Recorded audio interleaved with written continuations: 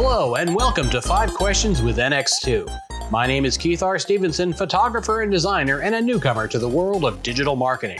I've got a lot of questions about the ins and outs of the business, so I'm sitting down with a member of the NX2 team to pick their brains and learn more about this dynamic industry. My guest today is graphic artist Nick Insigna.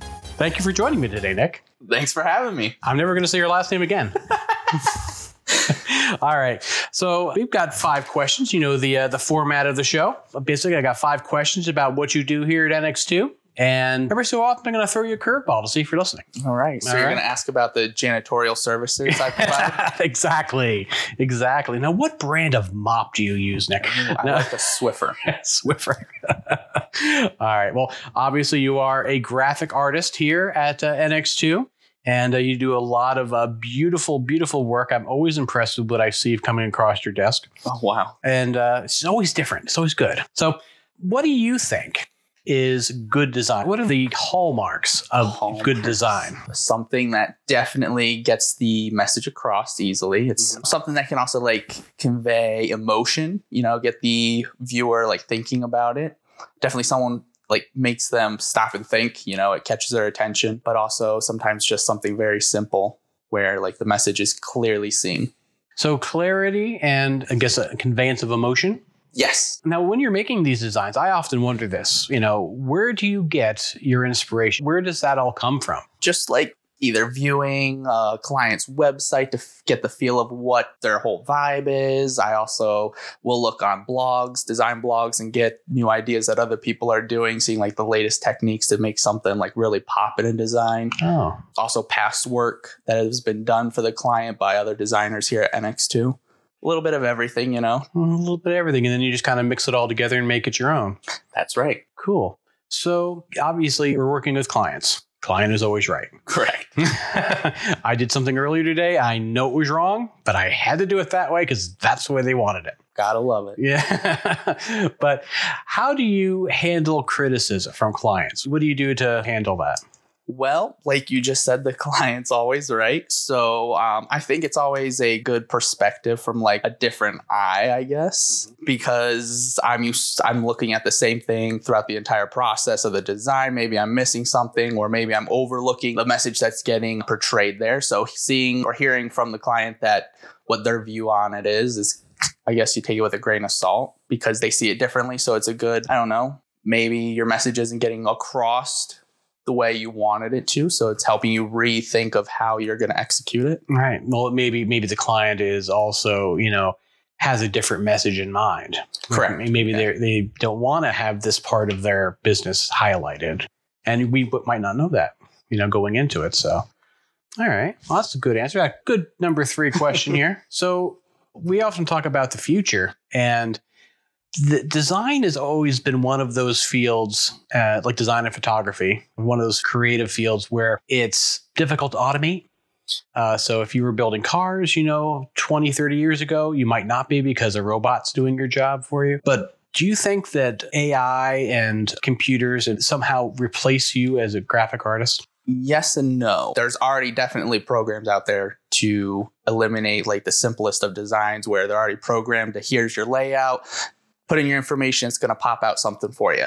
But the no part would be getting a message across that really, really sends home an emotion, I guess. Computers, I don't think, can achieve that. No matter how much program you put in there, there's going to be elements that a human touch needs to be there. Yeah, I experienced that same thing with photography. There's a company that's making cameras now with AI infused cameras, essentially, that they're trying to build and work with. And they are taking all this input from all these other photographers to kind of come up with a way for the camera to help decide how to take the picture based upon other people's work and the input of other photographers. And they're creating algorithms to, help create good photos where it might be, adjusting the focus, adjusting the f-stop. So it looks and sees a face. It knows that that's the face. Focus on that, blur out the background.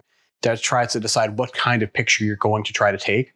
And then, of course, you push the button, or maybe the camera pushes the button, But one of the problems with photography, which is kind of related to graphic design, right, in many ways, is that the threshold for photography has fallen dramatically. back in the early days of newspaper photography, like, you're even into the 80s, you had to have a bunch of really specialized equipment to be able to produce photos for a newspaper, right? Now, anybody with an iPhone can go out and take a decent photo. Maybe not as great as a professional photographer, but passable. Right. Right. And so people's expectations have fallen as far as what they deem good photography, and they're okay with it. So it's a rough time to be a photographer, but it is, it's also very interesting because now a lot of our creativity can be freed up from some of the more technical aspects of photography and focus more on the creative side. So, yeah, but this isn't about me. Are you sure? All right. So our fifth question here, Nick, and it's kind of a weird question, I have to tell you. Is the devil really in the details? Oh, well, I'd say absolutely. Details are very important, and you have to put a lot of time and effort into them because they may be overlooked at first, but if you see a design without that detail, it all falls apart. Mm-hmm. From simple as maybe you're trying to make something more three-dimensional on your page, and just by adding a slight shadow or overlaying something and showing that there is dimension there. I mean, that's the slightest bit of detail. Without that, the whole thing would fall apart. So yeah, definitely the devil's in the detail. Also, I find that especially, Mike is actually a very good designer as well. And he works on our websites. And he, when I was doing some design work earlier, he would always point out, where things didn't line up just right. Right. It's actually better to have it way off than almost. Right? Was what he told me. So if you have a line of text lined up with the top of a logo and it's off by like a quarter inch, it looks bad. If it's off a lot, they say, okay, that looks intentional, know. But if it's off by just a little bit, it says, yeah, you tried to line it up but couldn't. So you have to line it up when they're that close. That's right. Yeah. Yeah. All right.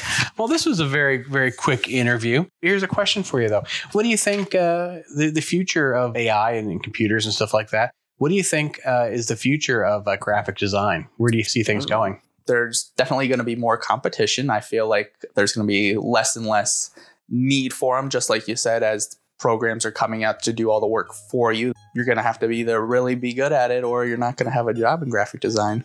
And you are very good at it, so I don't think I would worry. Thank you. Well, thank you so much for answering my 5 questions, Nick. All right, Keith. Well, thank you for having me. Yeah. And that's all we have for this episode of 5 Questions with NX2. If you enjoyed this episode, please subscribe and leave a nice review wherever you find your podcast. And be sure to join us next time when our guest will be NX2 SEO specialist Jeff Miro. Until then, thanks for listening and see you later.